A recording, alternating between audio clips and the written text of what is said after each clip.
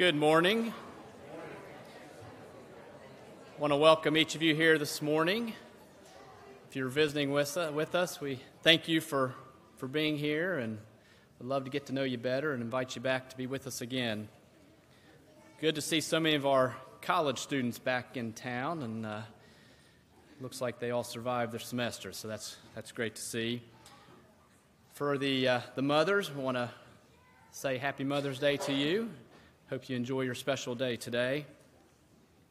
We'll have our full announcements at the end of services, but just encourage you to pick up a Rome Journal and take a look at all the activities that we have coming up. We've got quite a few activities planned for this summer. I just encourage you to take a look at that and get involved where you can. Also, we'll have a youth intern starting with us in 2 weeks. Sam Moore will be with us, and that'll be in 2 weeks, so that's coming fast. And we look forward to having him here, working along David and Chris with our youth this summer. This morning, Dwight Dunford will have our reading and prayer. Alan Payne will be presiding at the table, and Jason Stevens will have our closing prayer. And as we prepare to go into our worship services, I'd like to read from Psalm 34, verses 1 through 3. I will bless the Lord at all times. His praise shall continually be in my mouth. My soul will make its boast in the Lord. The humble will hear it and rejoice. O magnify the Lord with me, and let us exalt his name together. Let's go to God in prayer. Dear God, we come to you at this time, Father, thanking you, Lord, for this first day of the week that we can gather as a body of believers, Father, to worship you, Lord. And Father, we are so thankful for your love for us, for your plan of salvation, for your Son, Jesus, Lord, that you sent here to save us from our sins. And Father, we just ask your blessings upon our services at this time. Pray that everything that we do is in accordance with your word, and Lord, that we will just clear our minds and put our focus upon you, God, and worship you as you deserve to be worshiped, Father.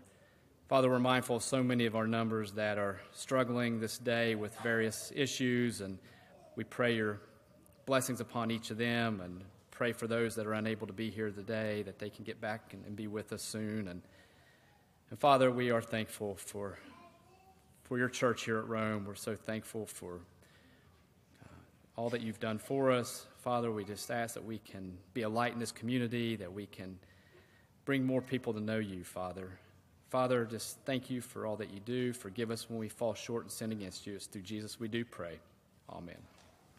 Won't you stand for the first song?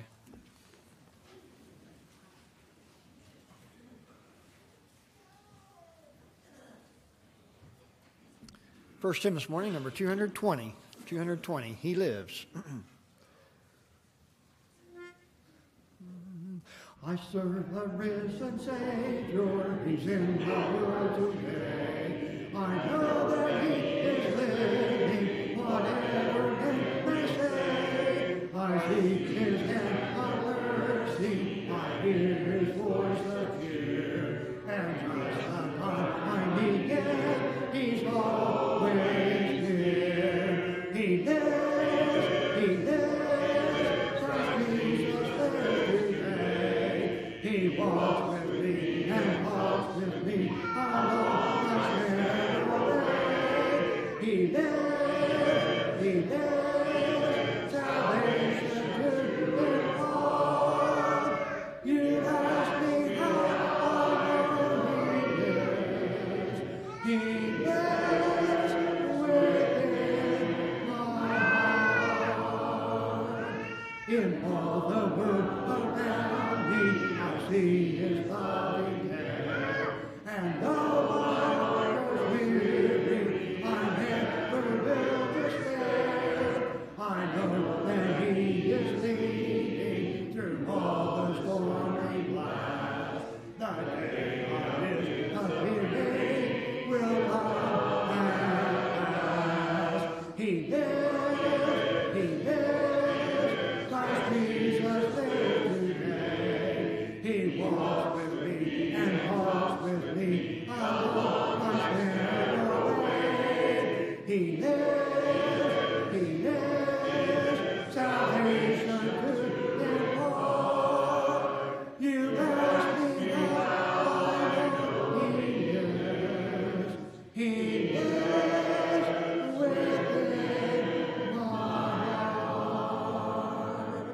Rejoice, rejoice, O Christian, lift up your voice and sing. Eternal hallelujah to Jesus Christ the King, the hope of all who seek Him, the help of all who find. None other is so loving, so good and high. He lives, Christ Jesus lives today. He walks with me and walks with me along life's narrow way. He lives, salvation to impart.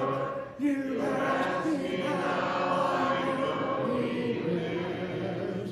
He lives within my heart. Please be seated. Next hymn, number 391. 391. Let me live close to thee. And after this hymn, Brother Dwight Dunford will have our scripture reading and prayer.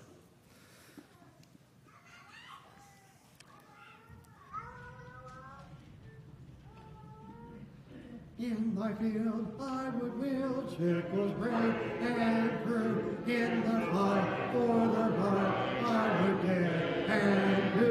Spend my days in thy praise all the journey through. Let me live close to thee each day. Let me live close to thee. Guide me all along the way. Let me live close to thee. Let me walk close to thee each day. Not the crown nor renown, let the world lies thee. I would work, never serve, bless the Lord for thee. But to know where I go, that my soul is free. Let me live close to thee each day. Let me live close to thee. Guide me all along the way.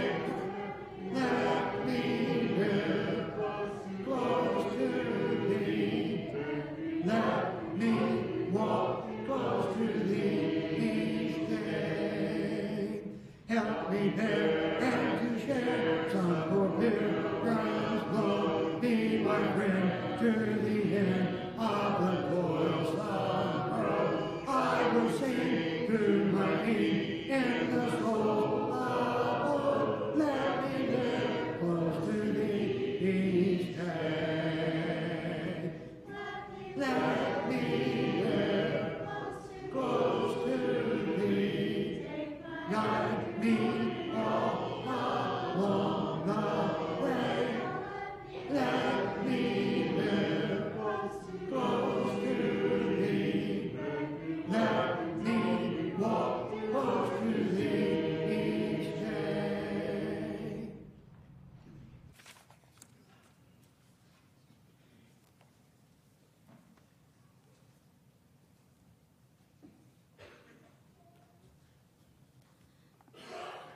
Scripture that Chris has chosen today is in Luke chapter 1, verses 46 through 55.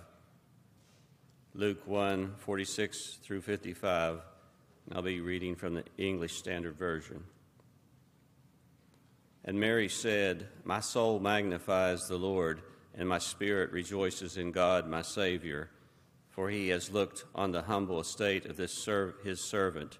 For behold, from now on generations will call me blessed. For he who is mighty has done great things for me, and holy is his name. And his mercy is for those who fear him from generation to generation. He has shown strength with his arm. He has scattered the proud in the thoughts of their hearts. He has brought down the mighty from their thrones and exalted those of humble estate. He has filled the hungry with good things, and the rich he has sent away empty.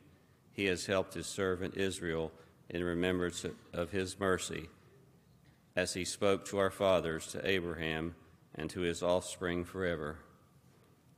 Will you go to God in prayer with me, please? Our Father in heaven, we're thankful this day, Lord, for your goodness and your mercy upon us. We ask you, Lord, to be with us in this service as we worship you, and be with those that present the lesson today. Be with Chris, be with Alan as he presents the Lord's table. And God, we thank you for every good and perfect thing, Lord, that you have done for our lives. And we give you the praise and the glory forever. Amen.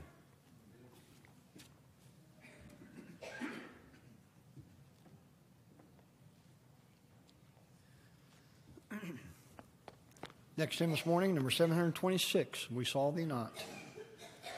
726.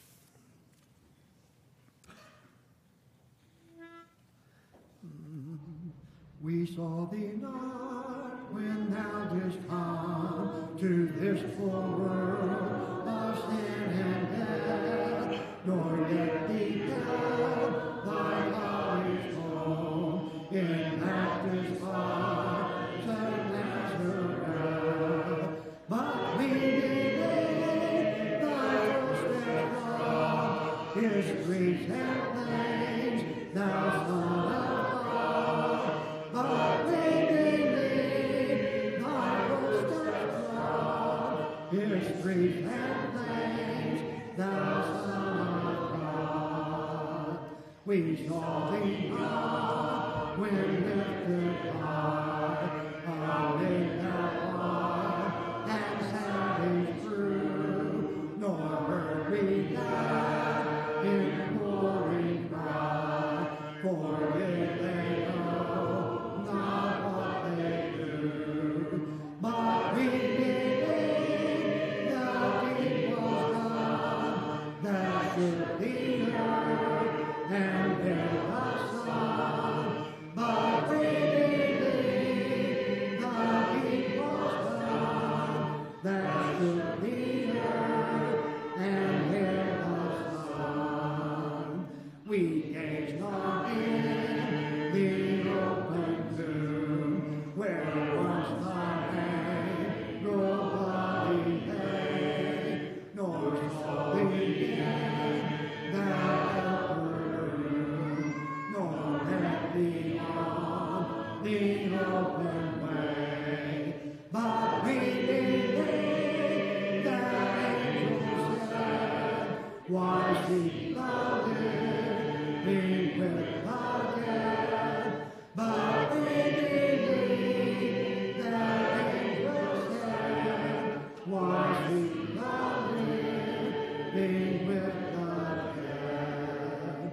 We walk not with the chosen few, who saw thee from the earth ascend, who raised to death their wandering youth, their love to earth, all prostrate dead. But we believe that human eyes beheld that journey to the skies.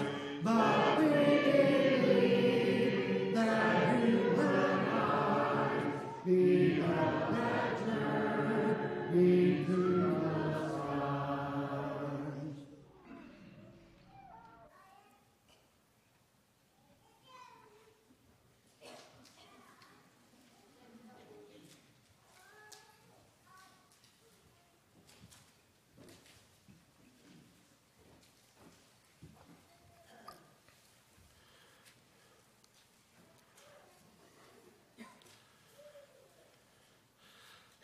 About 2,000 years ago, there was a young lady named Mary who was a virgin, but she was betrothed to a man named Joseph.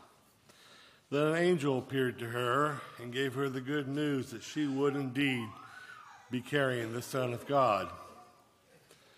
And this Mary, in the coming months or so, witnessed many signs that kind of reinforce this.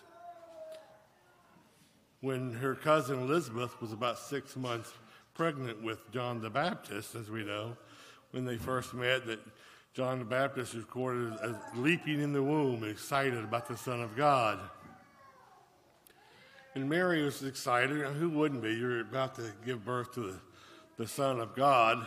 And yet, she ended up doing that in a manger, a lowly manger. But even there were people, shepherds, who came to visit her. And then later on, in another house, Magi came to visit her and brought her gifts. And people recognized that her son was indeed the Messiah. When they took the son through the temple courts at a very young age, there's a man named Simeon, who was told by God that he would not die till he saw the Messiah. And he was so excited when he saw Jesus, because he knew he could now pass. And Anna the prophetess also recognized who Jesus was. And at the age of 12, when Jesus was at the temple, people were astonished at his understanding. And I like how Luke mentions it twice in his book. He says that Mary treasured all these things in her heart, and she kept them in there thinking about them. Mary was indeed a very fortunate woman. We don't hear much more about Mary until many years later, when her and Jesus and some of his disciples are at a wedding. And of course, you know the story when they run out of wine. And I always find this interesting. This is a typical mother. When she goes to her son to say they're out of wine, Jesus' response, well, wasn't to me. It's not my time yet. Mother doesn't say, you go do this, Jesus. She tells the other people, do what he says. Do what he says, because she's a mom. She knows he's going to take care of stuff. And that was the beginning of his ministry. But I get the impression from this and other verses that Mary, the mother of Jesus, was around him his entire life. And probably the saddest was at the cross. I get sad. I look at some of the famous Renaissance paintings of the Jesus on the cross, or when Jesus is taken from the cross, and Mary is there. Her son, the Son of God, was crucified on the cross, but she was still there. And after Jesus had risen, and later on, we do read one more time of Mary, who is with Jesus' disciples. She was joining them in the upper room in constant prayer, still thinking of her son Jesus. The Lord's Supper is a time for us to remember Jesus' sacrifice. And Mary, the mother of Jesus, never forgot. Her son died for us. Let's pray. Our Father, we come before you in humble prayer, Father. So grateful for all that you've given to us and all you've done for us. Father, we're so grateful that your Son was willing to die for us, to shed his life that we might have life. Father, we're thankful for those who were a part of his life, who helped him to grow and to mature and to become that one and perfect sacrifice. Father, now as we partake of this bread, the emblem of his body that was shed on that cross, we pray, Father, that you'd help us all to do so in a manner that is pleasing in your sight. Watch over us, Father, and please bless it. In Christ's name we pray, and amen.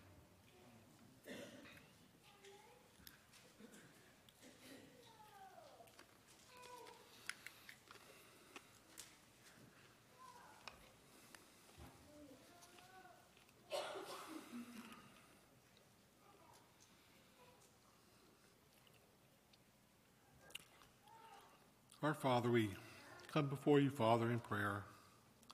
Again, Father, thanking you for Jesus, that he was willing to shed his blood on the cross. Father, that his blood might redeem us. We're so grateful for this. And as we now partake of this fruit of the vine, the emblem of his blood, help us to remember the blood that was shed for all of us.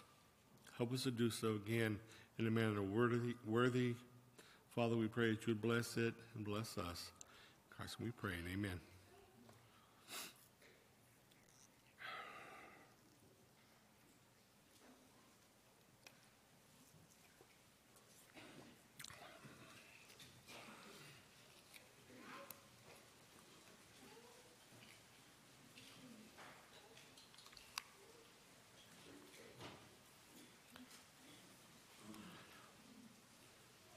Jesus sacrificed his life for us. He established his church that we might, again, carry on his work. We now have an opportunity to give back a portion of the blessings that we've had. The Lord has blessed each and every one of us so much. Let's pray. Our Father, we thank you so much for all the things you bless us with, all the material things we have, our homes and families, and our employment, Father. We're just so grateful. We pray, Father, now that we have an opportunity to give back a portion of the funds, the money that we have attained, Father, we give it back to the church. May the work of the church be carried on properly. May great things be done. Father, we pray that you'd help us to grow, help this church to grow in number and in love. It's in Christ and we pray, and amen. There is a boxes in the back, if you don't know that, where you can put your contribution.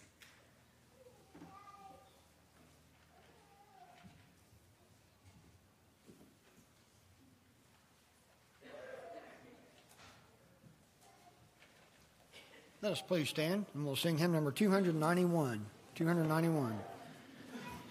I know not why God's wondrous grace.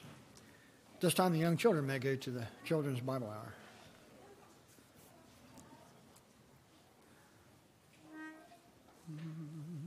I know not why God's wondrous grace to me he hath made known, nor why unworthy Christ in love redeemed me for his own.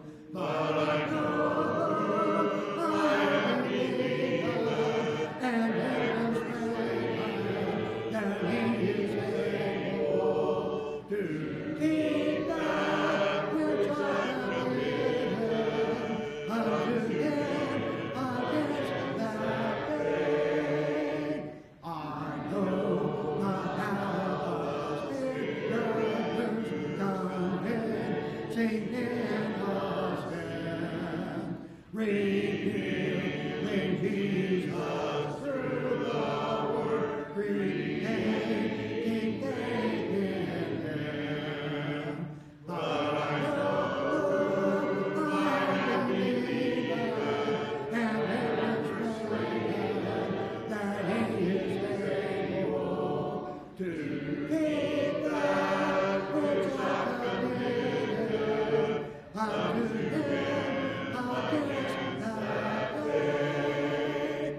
I know not when my Lord may come at night or noonday, nor day of all with him or me in the air. But I know I believe and demonstrate that he is able to keep that which I committed unto him against that day. Invitation hymn this morning, number 337. Is thy heart right with God? 337. This time with Chris. Good morning. It's good to see each one of you with us this morning. Happy Mother's Day to all you moms. We're excited about the events of today and the opportunity we have to celebrate you and what a blessing you are to our lives. I have had a godly grandmother, I have a godly mother, and I have a godly wife. And I'm just so blessed by all those relationships in my life. And today we're going to spend a little bit of time thinking about moms and wives in Scripture. Go ahead and turn to Genesis chapter 2. Genesis chapter 2. I kind of previewed this a little bit last week in our lesson on marriage. So I wanted to follow through on my promises to talk to you about Genesis chapter 2 and Eve's relationship there to Adam. God calls her his helper. And in our society, helper seems to have become one of those off-putting words. Godly moms, you're going to redeem that word helper today. In our society, you're going to redeem that word. What does it mean? Well, let me walk you through this passage. It's Genesis chapter 2, verse 18. Then the Lord God said, "It is not good that man should be alone. I will make a helper fit for him." He says it again in verse 20 of the same chapter. The man gave names to all livestock and to the birds of the heavens and to every beast of the field. But for Adam, there was not found a helper fit for him. Now, like we say, helper in our society usually means someone that's kind of derogatory. It's a servant, someone who is second class. And it doesn't necessarily come with those connotations in our society, but it certainly doesn't come with those connotations in Scripture. Let me walk you through how this word, this helper word, is usually used. Flip over to the book of Psalms. Psalm chapter 70. We got 3 verses I want you to look at in Psalms. And look for that word, helper. Psalm chapter 70, verse 5.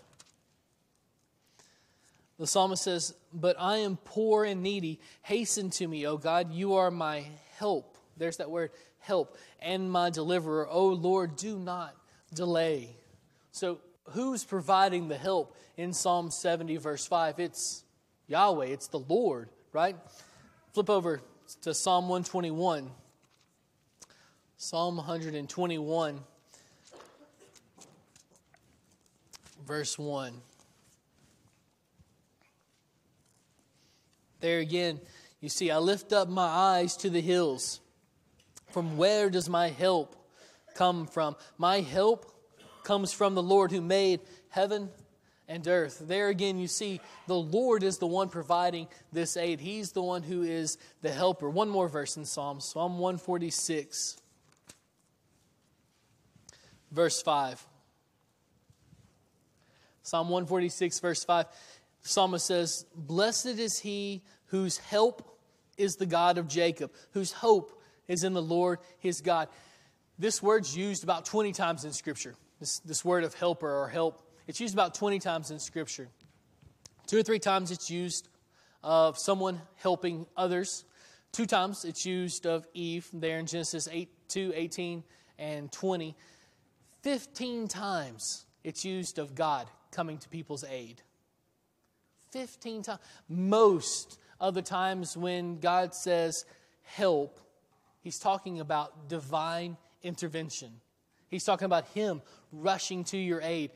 Gentlemen, your wives are literally a godsend to you. Ladies, you are a godsend.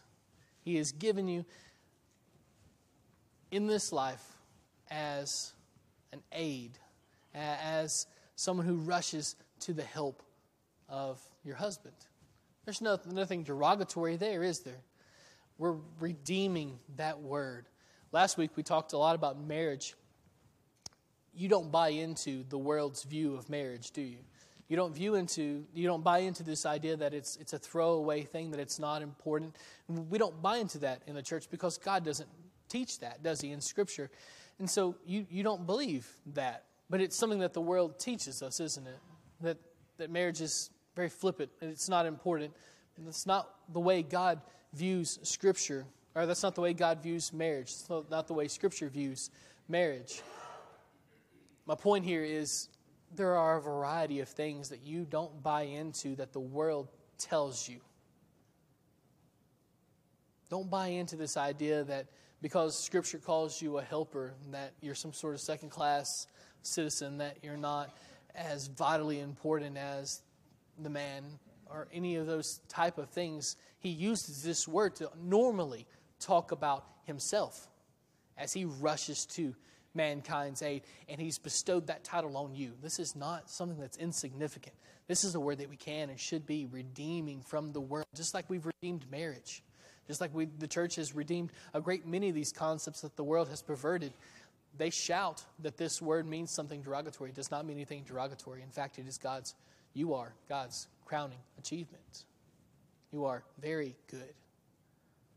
And without you, life would not be what it is today.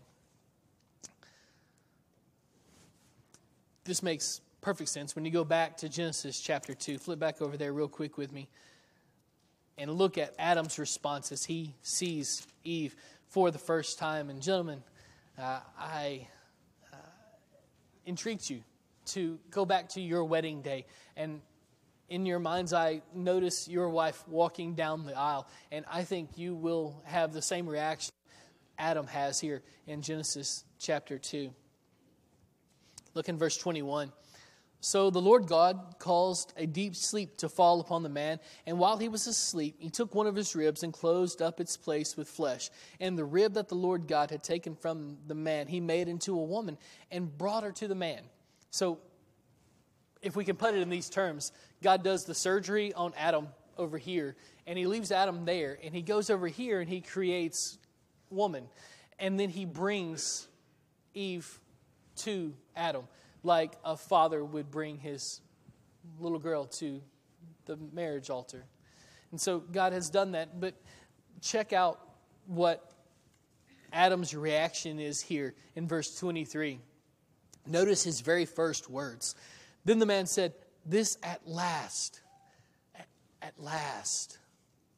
Those are his first words, at last. Is bone of my bones and flesh of my flesh. She should be called woman because she was taken out of man. Those words, at last. Those are poignant, aren't they? They bring to our minds this visceral reaction every man has had as he watches his bride walk down the aisle. It's that feeling, isn't it? I think Adam has that feeling. At last, there's someone just like me. Because up until this point, there hasn't been anybody just like him, has there? It's hard to grab a hold of Adam's mentality at this point in life because you've never been there. He's literally the only one who's ever been there. He is literally the only one on planet Earth that has ever been alone. And so it's hard for us to go all the way back to that day and understand what he's been given, this gift, this incredible gift that he's been given through the creation of woman. But allow me to try. Maybe some of you have been in foreign countries where they speak a different language than you do. And so you're looking around for something, you're trying to get to a place, and all the signs, you can't read any of them. And you go to ask for help, and there's no one who speaks your language. You are by yourself for days and days and days on end. No one to talk to, no one who understands you, no one who looks like you. Everyone is different. You begin to get this very small picture of where Adam is. In the previous verses, God has brought all the animals to Adam, and Adam's job has been to name each one of these animals. And this is God's way of saying that Adam has dominion over these animals, that mankind has dominion over these animals. There's importance in a name. And you see that with Adam, you see it with Eve as well. Their names mean things, and these things are important. And so Adam gives these animals names indicating his rule over them. But he seems to notice something as he gives these animals their names. I don't know what this looked like. I don't know if this would have been. There's two lions standing there, and behind them in single file line there are 2 giraffes and 2 tigers. I don't know how it looked like, but in my head, that's kind of how it functions. And so he gives them their names, and they walk away, and they go live happy lives. And the next one in line, he gives them their names, and they go live their happy lives. And he notices, as he's doing this, that each one has someone that looks like it, that is its companion, that is its soul, that is its partner. And it has to sink in after so long, after naming each one of these things. Adam kind of looks around and, I don't have anybody like that. I'm by myself. I don't have a companion. I don't have a partner. I don't have a friend.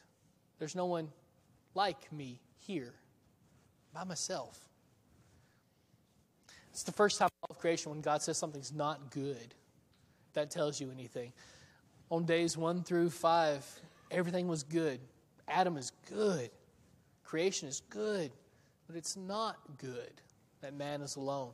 And so God creates woman, and she is the one who provides aid, like God provides aid to mankind. You see how it's not a derogatory title anymore? He's lifted that up out of the muck and the mire, hasn't he? God has redefined what this word means. At least he should have in your mind. We can't allow this word. We talked about submission last week and helping this week. These are not dirty words. These are biblical words. These are words that God uses. We have to define them God's way. They are not bad words. He's lifting this up.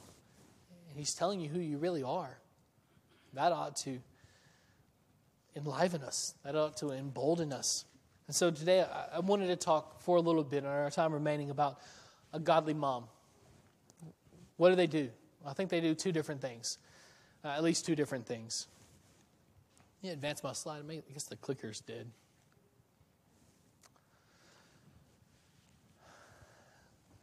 Hey guys, can y'all advance my slide? Thanks. A godly mother prays. Turn to 1 Samuel chapter 2. 1 Samuel chapter 2.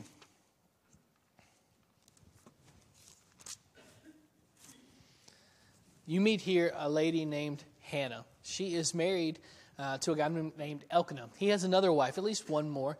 Her name's Peninnah. Peninnah has a great many children. Hannah doesn't have any. God has withheld children from her for whatever reason, and now she is pleading with God to give her a child, and the child that will be hers will be known as Samuel. He's the great prophet, the great judge that will judge Israel for the next 6, 7, 8 decades. This child will change the way Israel goes for almost an entire century. And so her life ought to be focused on. She has some influence here. And so let's walk through Hannah's story. You find it here in 1 Samuel chapter 1. Peninnah is Elkanah's wife, and Peninnah is taunting Hannah because of the lack of children she has.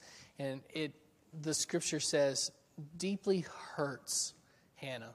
If you've ever had problems with fertility, maybe you know some of Hannah's issues here. This is a wound that runs quite deep. And when Peninnah taunts her, it's like rubbing salt in an old wound. And her grief is staggering. You see it here in 1 Samuel chapter 1, where she is deeply distraught. She is in a great deal of pain. I think one translation says that she is deeply wounded. The word there is used several other times in Scripture. And in fact, it's actually used in Genesis chapter 21, verse 16. You know what's happening in Genesis 21? Hagar has been forced to leave Abraham's household, and she's been forced into the wilderness at this point. And she has brought some supplies along with them, but her supplies have run out. And so she's in the middle of the desert with a child, without water and without food. And so in Genesis 21:16, she sends the child, his name's Ishmael. She sends him a distance away, about a bow shot away, because she doesn't want to watch him die. They're about to starve to death. They're about to die of thirst, literally die of thirst. And so she sends the boy away because she can't bear to watch him die. And so in Genesis 21:16, the word he uses there for wept is the same word that Samuel uses here when he talks about Hannah weeping. This distraught, this wound. It's incredibly deep. It's incredibly painful for her. She is deeply hurt. Moms and lots of folks deal with pain like this regularly. These are things that can be and should be brought to God. Flip back over to Psalms. I said we weren't going to go back, but we are. Psalm 137, verse 1. Remember, I said this word weep is used several times throughout Scripture. And this is another one of those places where God uses this word weep. And so I think there's something to be learned about what we should do here. Psalm 137, verse 1. The Israelites are in Babylonian captivity at this point, and the Babylonians are kind of taunting them. Sing your songs now, sing your praise songs now. And so they sing this psalm of lament. This is how it starts in Psalm 137, verse 1. By the waters of Babylon, there we sat down and wept when we remembered Zion. They're remembering Jerusalem and how good it was in Jerusalem and the relationship that they had with God in their homeland and how they could go to the temple and worship. And there was all this ecstasy. There was just this relationship was there. And they were just so happy. And they look back on that time now and they're broken. And they just weep. Interestingly enough, the Psalms are prayers. They're not just songs, although Israel would have sang these psalms. They're also prayers. This is a prayer. Psalm 137 is a prayer as well as a song. And so what do you find the psalmist doing in the middle of his incredible grief? He's bringing it to God. What do you find Hannah doing in the middle of her incredible grief? She's bringing it to God. You too, when you're in this type of anguish, need to call out to the Almighty. He is the one who is able to save. Often we'll go to a variety of places when we're in this type of pain or doubt. When we're in this type of pain, we'll go to maybe a self-help book. We'll go to a marriage book. We'll go to a parenting book or friends for advice or things. Those things are fine, but the first place that we need to go to, and the place that we need to go to most often, is the Lord of creation, because He's the one who has the answers in this realm. That's the glory of prayer. We know that as we call out, as we cry out, that He listens and that He comes to our aid. That's the promise. Not every prayer is answered in the affirmative, is it? Some of them are answered in just wait or no. But He's always there, right? He's always right there with us, hurting with us. He knows exactly what that feels like because He gave His Son. So He understands that pain, and He's there to help us. Flip back over to 1 Samuel chapter 1. 1 Samuel chapter 1. Moms pray. It's one of the things that makes you a godly mom. You're modeling that for your children, for those around you. I think it's so interesting. Hannah's story here in chapter 1. We didn't walk through it, but let's walk through it now. She is deeply distraught. She's in this dark spot, and so she goes to the temple. She goes to God's house and she prays there, interceding, asking the Father for help. And she receives it. But the high priest, he's a guy named Eli, he's sitting over there beside the temple, and he sees her. And she's mouthing the words, apparently, but she's either speaking so quietly or she's not saying anything. But he can't hear her, and he misconstrues the situation and thinks that she's drunk. And so he walks over to her and he castigates her. Incidentally, if he had done this for his own children, his own 2 sons wouldn't have turned out like they had turned out, most likely. But he apparently lets them off the hook. But he castigates her for this infraction, this perceived infraction at least. And she has these words in verse 15. No, my Lord, I'm a woman troubled in spirit. I have neither drunk wine nor strong drink, but I have been pouring out my soul before the Lord. Do not regard your servant as a worthless woman, for all along I have been speaking out of my great anxiety and vexation. Verse 17, then Eli answered, go in peace, and the God of Israel grant your petition that you have made to him. It's probably the first time, maybe not the first time, that a man has had egg on his face because he castigated a woman. But definitely this spot, he has misunderstood the situation, and Hannah sets him straight here. What's so interesting happens in chapter 2, toward the end of chapter 2, in verse 11, about the middle of chapter 2, 1 Samuel 2, verse 11. Hannah has conceived a child. The child is born. He is weaned. I don't know how old he is, 3, 4, 5, somewhere around in there. He's old enough to kind of take care of himself.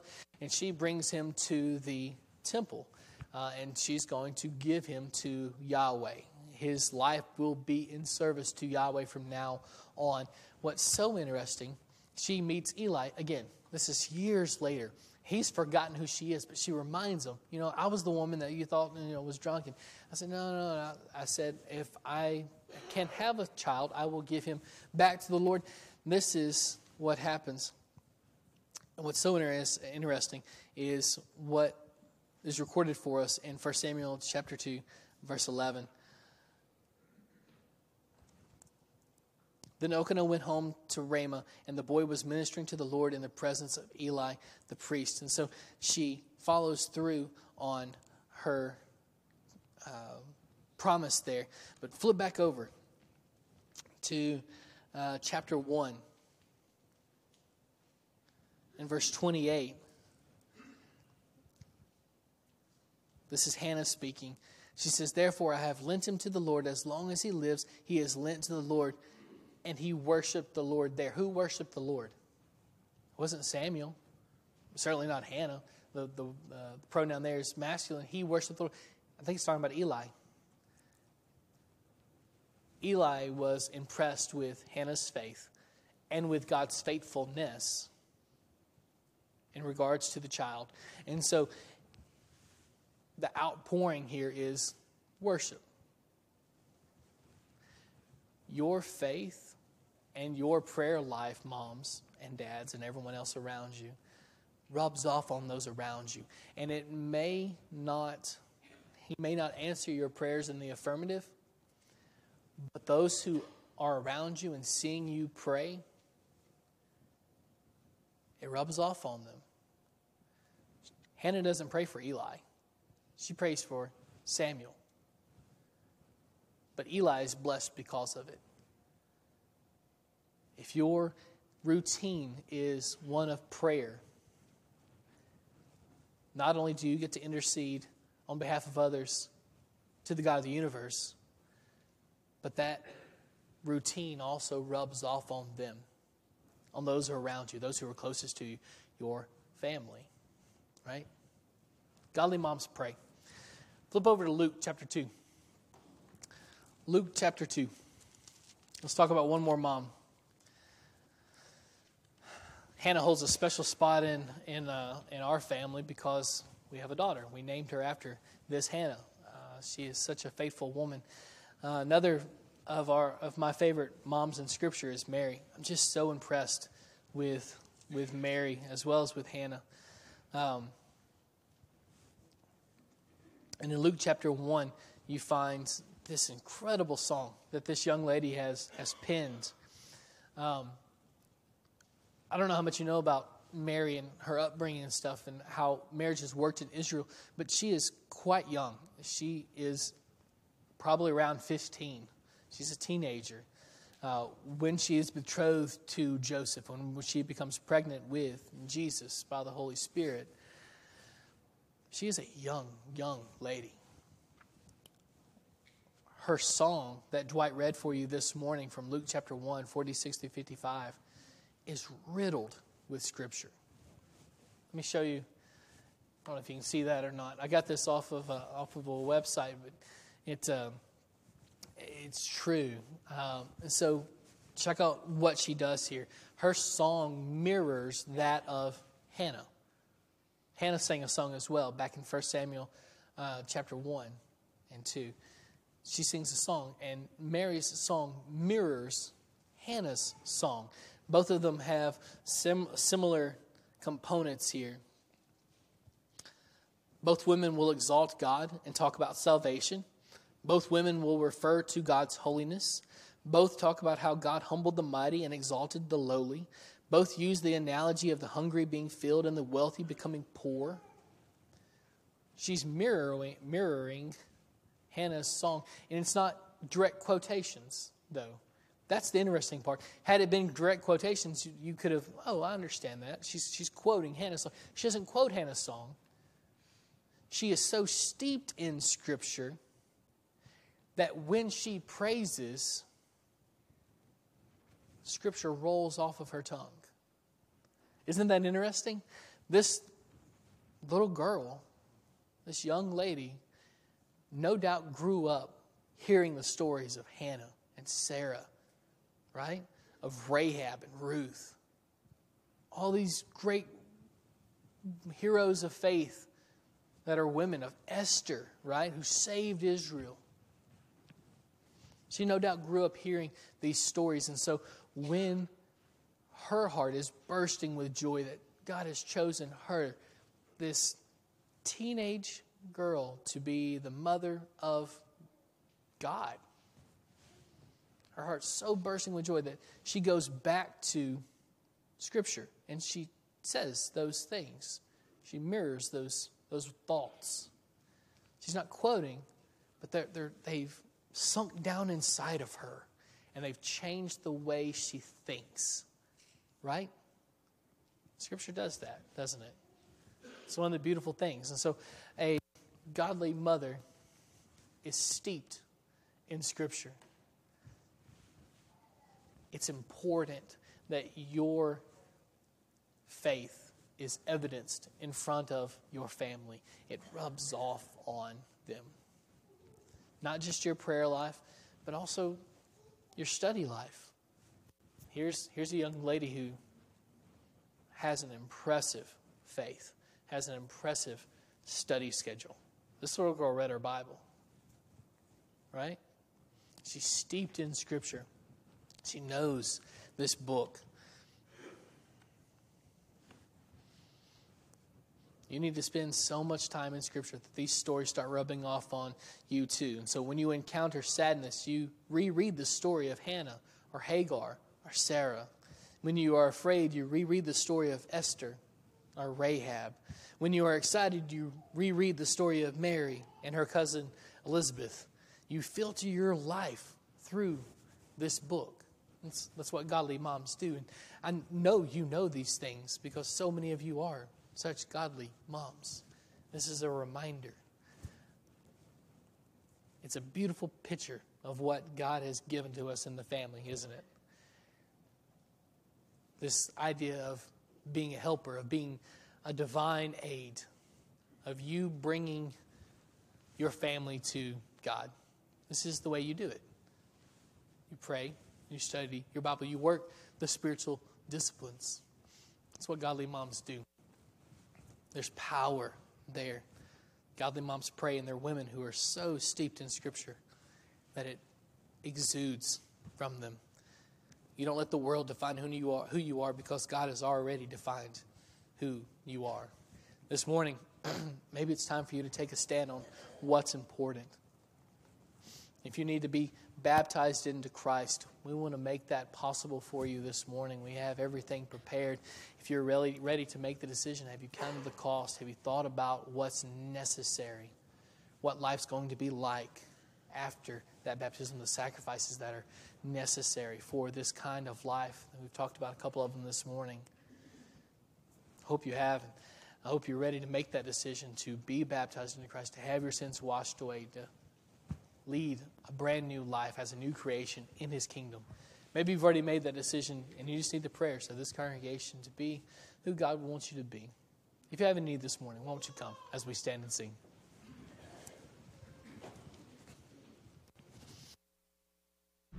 Have thine affections been nailed to the cross? Is thy heart right with God? Dost thou count all things for Jesus the lost? Is thy heart right with God? Is thy heart right with God? Washed in the crimson blood, Cleansed and made holy, humble and holy, right in the sight of God. Hast thou dominion or self in your sin? Is thy heart right with God? Over all evil without and within, is thy heart right with God? Is thy heart right with God? Washed in the crimson blood, cleansed and made holy, humble and holy, right in the sight of God. Are all thy powers under Jesus' control? Is thy heart right with God? Does His psalm and abide in thy soul? Is thy heart right with God? Is thy heart right with God?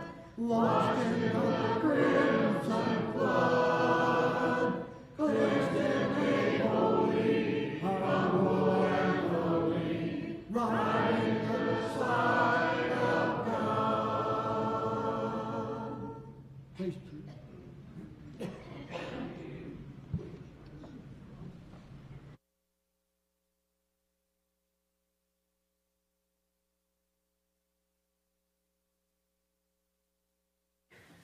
We have two young ladies that comes forward this morning wanting to put Christ on in baptism. They go to Ironton, and there is a denominational congregation there that on Tuesdays they have an adventure club. And they have attended this adventure club for a couple of years. And that denomination has the altar call. They teach them that they need to be saved by calling on Jesus' name. But these two young ladies have been coming here, and they have been taught the truth that to become a Christian, you need to be baptized for the forgiveness of your sins. They realize that baptism is what washes away your sins. You come in contact with Christ's blood through the death, the burial, and the resurrection, and they understand that. Kathy and I have been talking to them and going through lessons with them, and they do believe and they know what they need to do to become Christians. They're excited, and this is something they've been wanting to do for 4 or 5 months. But we just wanted to talk with them and have lessons with them and make for sure that they know they're doing it for the right reason. At this time, I'll take their confession.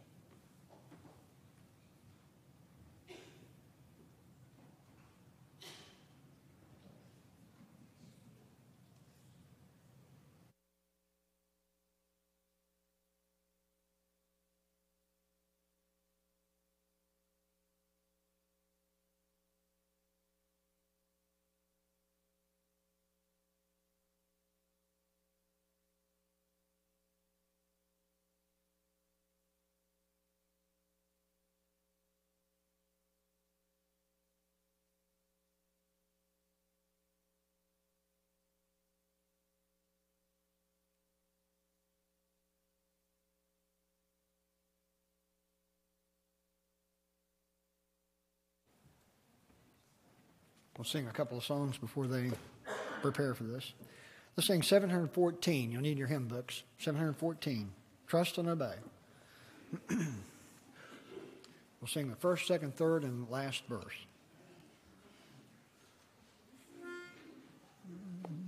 When we walk with the Lord in the light of His word, what a glory He sheds on our way. While we do His good will, He walks with us still, and with all who will trust and obey. Trust and obey, for there's no to be happy, just but to trust and obey. Not a shadow in eyes, not a cloud in the skies, but His love quickly draws it away. Not a doubt nor a fear, not a silent can abide while we trust and obey. Trust and obey, for there's no other way to be happy in Jesus, but to trust and obey. Not a burden we bear, not a sorrow we share, but until He doth richly repay.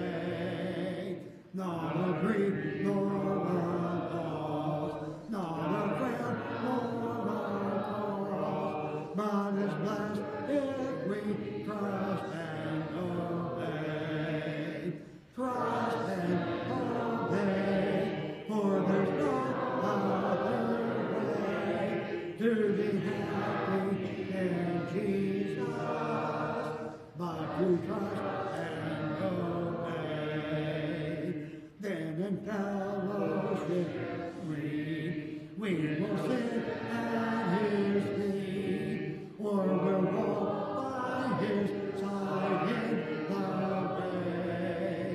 What He says we will do, where He says we will go.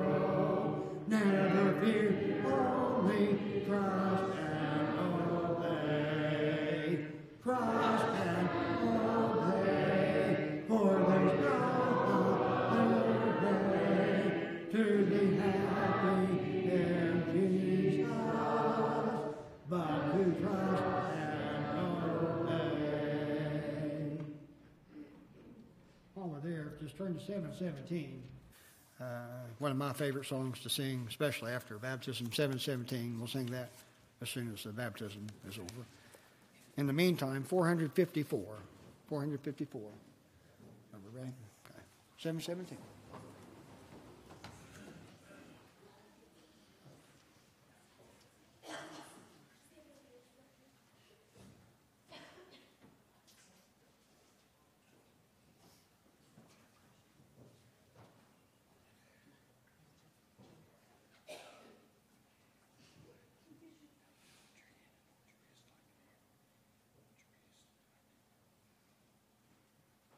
Bentley Morford, upon your confession that Jesus Christ and your belief that He is the Son of God, I now baptize you for the remission of your sins.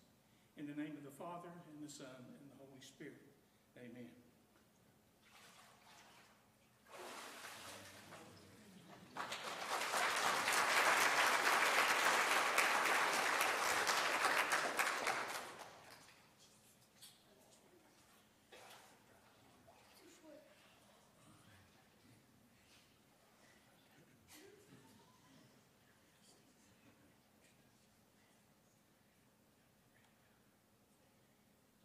Edison Thornburg, upon your confession that Jesus Christ is the Son of God and your belief in that, I baptize you for the remission of your sins. In the name of the Father, and the Son, and the Holy Spirit. Amen.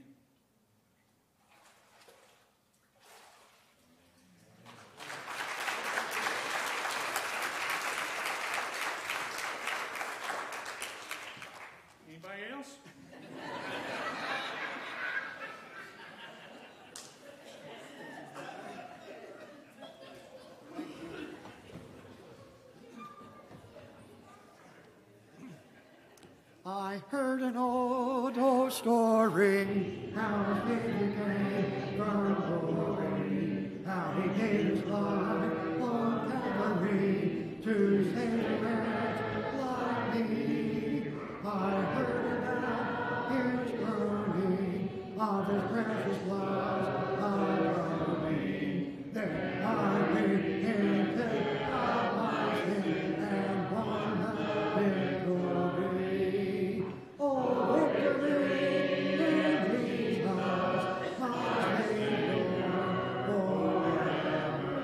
He sought me and bought me with his redeeming blood. He loved me and I knew him, and all love is with him. He loves me to victory, beneath the cleansing blood. I heard about his healing, of his cleansing power revealing, how he made the lame to walk again, and caused the blind to see. And then I cried, dear Jesus, come and hear my broken spirit. I then obeyed his blessed command and gained the victory. Oh, victory in Jesus, my Savior forever. He taught me and bought me with his redeeming blood. He loved me and I knew him, and all love is to him. He loves me to victory, beneath the cleansing blood. I heard about a mansion he has built for me in glory, and I heard about the stream of gold on the crystal sea, about the angels singing, and the holy redemption's glory, and some sweet day I'll sing of them the song of victory. Oh, victory in Jesus, my Savior forever. He sought me and bought me with his redeeming blood. He loved me and I knew him, and all love is to him.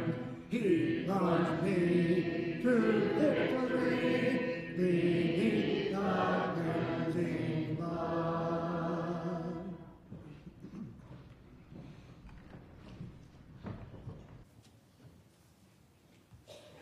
Well, good morning, church family. What a great day the Lord has blessed us with. A couple announcements before we are dismissed. First off, I'd like to say Happy Mother's Day to all the mothers, and we do love you and appreciate you and glad you're here with us this morning. Also, the May calendar is out on the foyer table. Glad to see this back out on the table again, so things are getting back to normal when I see a calendar out there. And it also has where all the men are serving and doing scripture reading and prayer. That's on the back of the calendar, so don't forget to grab your calendar on your way out. Also, there's a teen devotional for middle school and high school at the Knapp's house after services tonight. If you need the address, see the Knapps or see me. I'll be more than happy to give you that address. Also, on June 5th through the 9th, we'll have VBS here. It's a luau theme. Should be a lot of fun. Grass skirts and flowers and all that fun stuff. But looking forward to everybody coming to that. And also, we're still needing volunteers to help teach, to get involved. There's a sign-up sheet on the foyer table. Not the foyer table, the foyer board. If you can help out with that, please sign up as soon as possible. Fort Hill is coming up. July 3rd through the 9th. In order to receive the discount, you need to sign up by May 15th. Also, for those who remember Daniel Hughes, he is graduating college. His address is out on the foyer board if you want to send him congratulations on that achievement. So for those who remember Daniel Hughes. And I'm so glad to see all our college students back home. So glad to see all of y'all back home. It really is a blessing. Updates on our prayer list. Remember, continue to keep Jennifer Baker in your prayers as she undergoes her cancer treatments. Also, remember, continue to keep Jim Haney in your prayers as he undergoes tests. Remember, continue to pray for Charlie Boso and Alice Boso. There's just a lot going on there. So just remember them in your prayers. And Babe Jones is not doing well health-wise. So remember to keep Babe Jones in your prayers. That's all the announcements I have. Looking forward to seeing everybody again this evening at 6 o'clock. We'll sing one more song and be dismissed in prayer, and I hope everybody has a wonderful Mother's Day lunch. Thank you.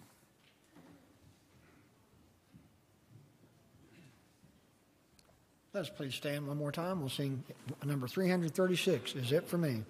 We'll sing the first and last verse, and Brother Jason will have a prayer.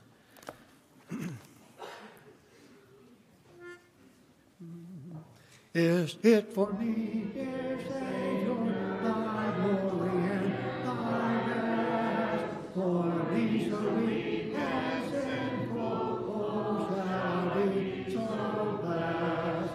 Oh, Savior, my Redeemer, what can I adore and magnify and praise thee and love thee evermore?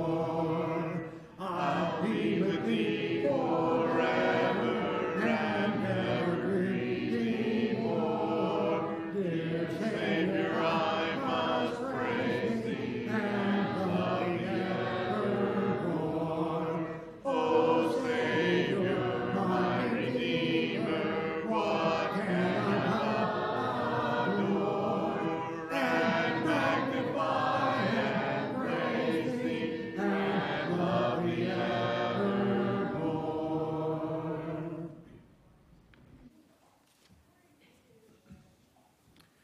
Let's pray. Dear Lord, we thank you for this beautiful spring day that you've blessed us with. We thank you for the opportunity to come here and worship you. We thank you for the blessings you give to us. We thank you for the 2 baptisms today. We pray that you'll be with those young ladies, Lord, and bless them, comfort them, care for them, and keep them safe, Lord. We pray that you'll be with all those who are here and those who are unable to be here. We pray that you'll be with those who are sick. We pray that you'll be with those who are hurting today, Lord. Watch over them and comfort them. And Lord, we pray that you'll go with us now as we depart. Keep us safe, forgive us, and it's through Jesus we pray. Amen. All right. You've done such a crazy job.